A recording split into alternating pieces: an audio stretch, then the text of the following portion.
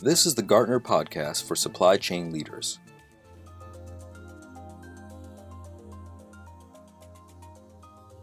Hello, my name's Thomas O'Connor, and welcome to another episode of the Gartner Supply Chain Podcast, where we sit down with some of the best thinkers, innovators, and leaders to share with you the most up-to-date strategic insights and tactical tips you need to drive supply chain success. Today we'll be exploring what I believe is one of our most fascinating annual research projects here at Gartner, what the future of supply chain will look like. And joining me today for this discussion, where we'll identify a number of key reinventions going on in the industry, as well as dive into one of those reinventions a little more deeply, is my great colleague, Jennifer Loveland, the lead author of the Future of Supply Chain 2023 report. Gartner clients, you can check it out on gartner.com or via the link in the show notes.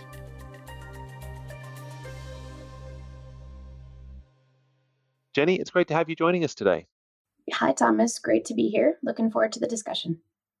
Awesome. All right. So, Jenny, if you don't mind, I'd like to kick things off by setting the table for our audience a little bit when it comes to this year's Future of Supply Chain report. Specifically, what are the 4 reinventions we've focused on and why do they matter? Well, I'll start with the why do they matter, because that's kind of the most important thing. So, in a nutshell, this is where your peers plan to transform over the next 3 to 5 years.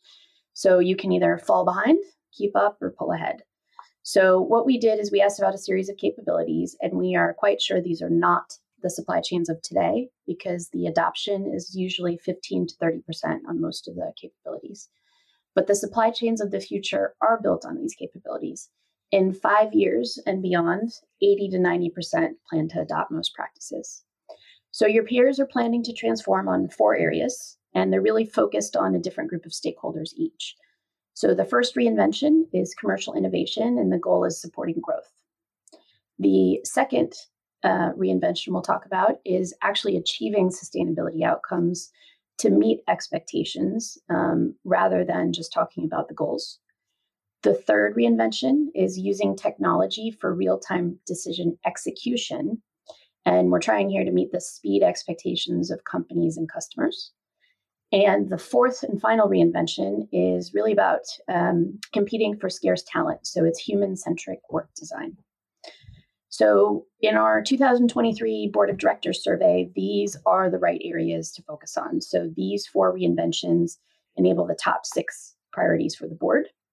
And so last year, we identified these 4 reinventions in the Future of Supply Chain report based off the assumptions of what the supply chain leaders were looking on for the future. And this year, we wanted to help you make progress on your roadmaps to help you figure out where to prioritize. And so, Jenny, that begs the question, at least at a high level, where should supply chains be prioritizing? Well, to figure this out, we dug into one key insight. So we were surprised, we were excited, and we were a bit concerned all at the same time. So we found supply chains on 2 diverging paths. So in one group, 72% were seen as strategic partners, and in the other, only 45%. So before 2017, we've been asking this question of what is your C-suite perception of the supply chain? And is it a cost center, or are you seen as an equal strategic partner to other functions such as sales, marketing, or product development? So the numbers had been running in the top 40s and the high 40%. And when COVID hit, it spiked up to 56%. So unfortunately, that increase seems to be a blip. So the number of supply chains saying they are a strategic partner has reverted back to about 47%. But we found these 2 groups, the leaders and the laggards, if you will. So the high performing group, or the leaders, were identified by looking at their performance over the last 12 months. And we looked at 8 key outcomes in the categories of customer experience and ESG and employee engagement and financial results. And so we identified 71 high performers and a little over 600 lower performers. And comparing the current capabilities and the plans of those 2 groups gave us guidance on where to tell you to prioritize. So we looked at places where you should excel. So to avoid competitive disadvantage, you must be doing these things quickly and definitely at the end of 5 years because everybody's doing them, both low and high. And then areas where you can accelerate. So where investment in the near term can help you create both a near-term and potentially longer-term competitive advantage. So it was really comparing these two groups that we used to help prioritize our recommendations for your roadmaps over the next 3 to 5 years. Got it. All right. And Jenny, I'd love to come back to the four reinventions themselves, and maybe we can actually narrow it down a little bit into just one of those reinventions. I know we've been talking a fair bit here recently around what the role of the supply chain is, and you talked about this, high performing supply chain, 72% of them seen as strategic partners, and that triggers me around the idea of commercial innovation. So if you don't mind, I'd love to dig in a little bit more deeply into that reinvention specifically, commercial innovation. What's it about? What can we go a bit deeper into that one to start to lay out for our listeners, because we don't have time to run through all four today, to lay out for our listeners a bit more about what commercial innovation, what we mean by that. Absolutely. So if you remember, fundamentally, this one is about growth. And so strategic partners aren't cost centers. They're helping the entire outcomes of the business. So that's really growth. And commercial innovation is not about new product introduction and capacity. It's about making the supply chain part of the reason customers choose your company. So you're looking at innovating in all of the interactions between supply chain and customers. So if you talk about customer experience, which is very related to commercial innovation, and you look at the last 5 years or so, people have been very focused on culture and kind of gathering information. So listening to customers across transactions and social media, putting that in the hands of employees, elevating metrics and customer satisfaction and Net Promoter Score, and really focused on satisfaction. So what's shifting in commercial innovation is this move from focusing on improving operational excellence and reliability that's really about satisfaction. And 23% of supply chains are focusing on what we call enabling customers to get their own jobs done. And so why does this matter? So satisfied customers are 30 to 40% more likely to repurchase. So you are helping make your revenue and your growth come in because happy customers are coming back. But enabled customers are twice as likely as satisfied customers to repurchase. So significantly more revenue and growth coming in if supply chains can help enable customers. And very few supply chains are doing this today. So it's a great opportunity for advantage. So the main focus that's different over the next 3 to 5 years in commercial innovation between high and low performers is low performers focusing on making interactions easier for customers and focusing on satisfaction, and high performers focusing on this enabling customers to get their own jobs done. And Jenny, this what you're talking about here, it ties back to a recent podcast of ours actually with Susie Petruzik on why customer satisfaction is no longer enough. And we've talked a little bit about this idea of customer enablement before, but there was one comment that you made that I think is really valuable for us to dig into, and that's this idea of, what do we mean by enabling customers to get their own jobs done? What's that really talking about, and where's the value in that for our supply chain leaders? Yeah, that was what was really exciting about this, building on Susie's work. So, the customer satisfaction is no longer enough, really said, you have to move forward, and here's why. This report's telling you where to move forward. So at its simplest, if you know the job a customer is trying to get done, you can help them do it better and you lock in loyalty. So I always think about gift wrapping. So I always had this big pile of wrapping upstairs that I could never find. And when I was preparing for a party or a holiday, I had to go dig it up. And the night before, I spent all of this time wrapping presents rather than sleeping.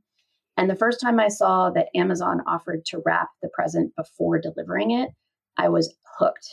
So not only could they be fast and reliable, they could get me the present I forgot to buy, but they could cut a task out I had to do while being busy to prepare for a party. So the same concept applies in any industry. So if you know customers are starting up a store or site, you know they need to have a bunch of things arrive together at the same time, and maybe even more things than they normally buy from you.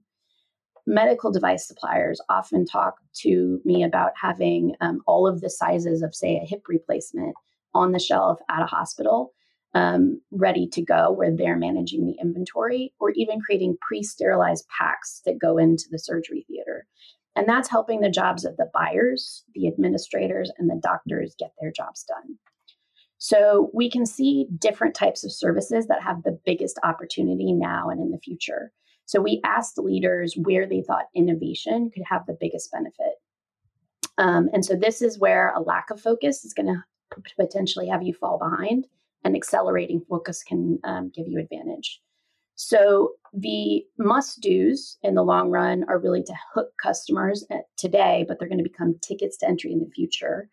And in 3 to 5 years, customers are not going to consider you unless you're great at these things. So a good example of this is fast delivery. So if you think over the past few years, it went from a novel idea to an expectation. So the services that fall into this must-have category are generally around delivery. So how fast, precision windows, how frequently, where you ship it to, your packaging. Sustainability options like sustainable packaging and recycling and traceability, and then your simple to use order faces or even personalized interfaces. But the second category of service is the biggest potential, and that's where you can create advantage. So people see room for innovation on these beyond 3 to 5 years.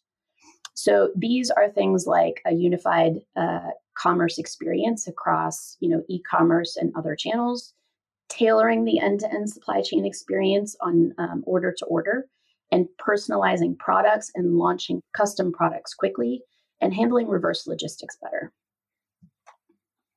Really interesting. And, as a former retailer, you're talking my language there when we're thinking about those examples. So I love it.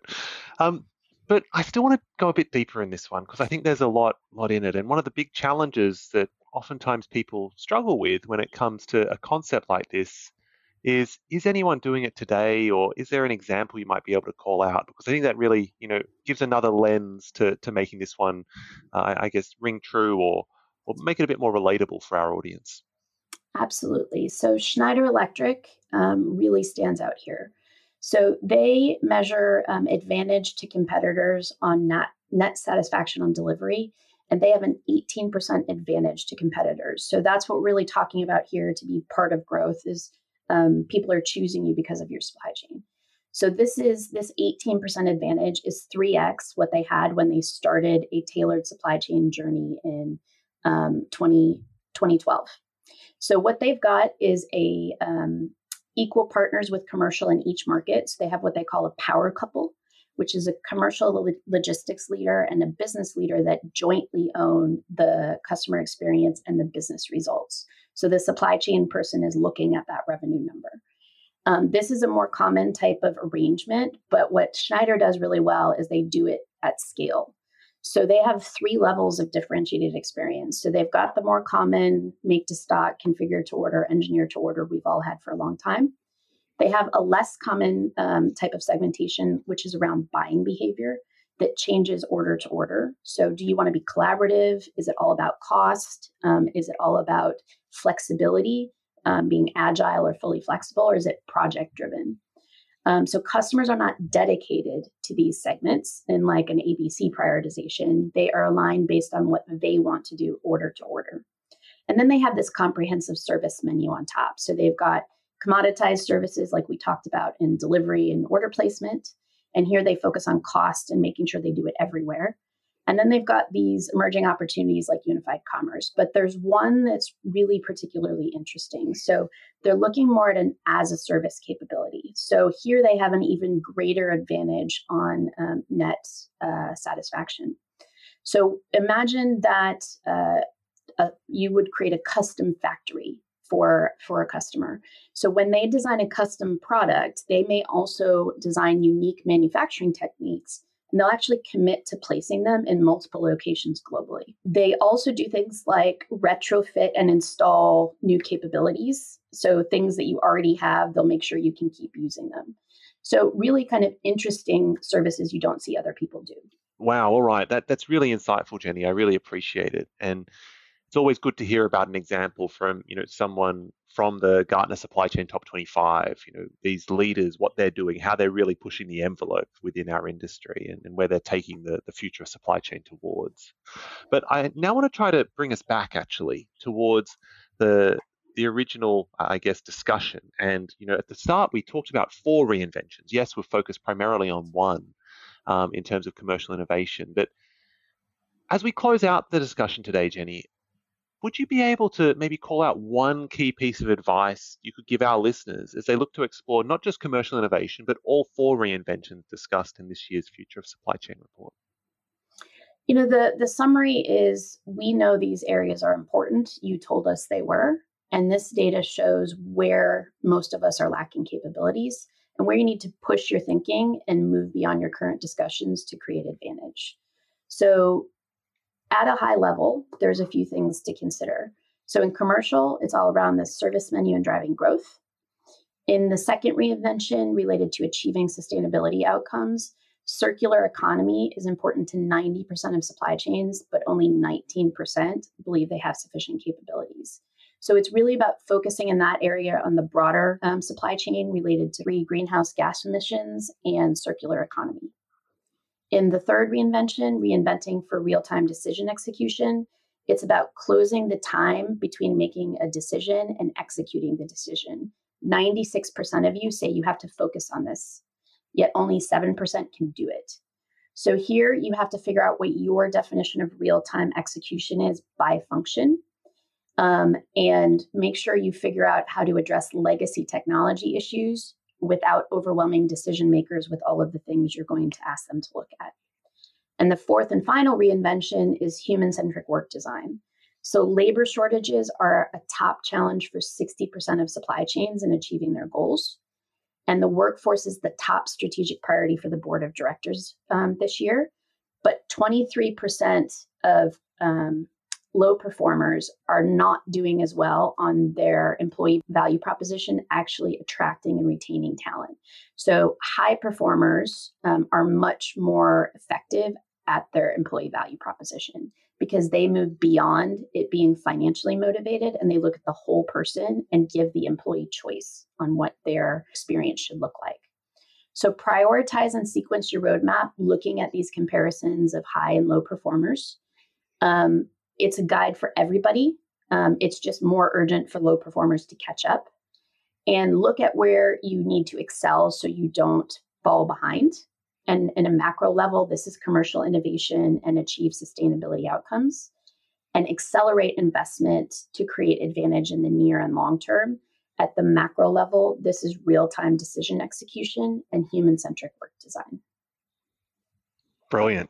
Great summary there, Jenny. And, there's a lot that we covered, and that's a really nice way to summarize the key actions that supply chain leaders should at least be thinking about. So really do appreciate you guiding us through the Future of Supply Chain 2023 Executive Report. Thank you. My pleasure. Thanks. To our audience, a huge thank you for joining us for another episode of the Gartner Supply Chain Podcast. And as I mentioned earlier, if you'd like to find out more about this research, Gartner clients are welcome to engage Jenny and the Gartner Supply Chain expert community via our inquiry service. While I'd also strongly recommend reading the full report. To do so, you can use the link to the report in the show notes or simply go to gartner.com and search for Supply Chain Executive Report, the Future of Supply Chain 2023. Finally, if you've enjoyed our show today, please be sure to go to gartner.com, Apple Podcasts, Spotify, or wherever you've listened to our podcast and give us a 5-star rating, as well as subscribe to make sure you're notified once our next podcast is released. My name's Thomas O'Connor, and I can't wait to be speaking with you all again soon on the Gartner Supply Chain Podcast. Thank you.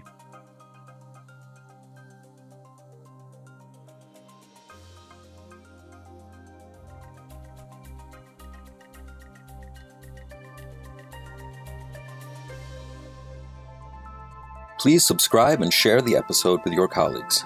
Thank you for listening. Gartner Podcasts are a production of Gartner, the world's leading research and advisory company, equipping executives across the enterprise with indispensable insight, advice, and tools to achieve their mission-critical priorities. You can learn more at Gartner.com. All content in Gartner Podcasts is owned by Gartner and cannot be repurposed or reproduced without Gartner's consent. Gartner is an impartial, independent analyst of business and technology.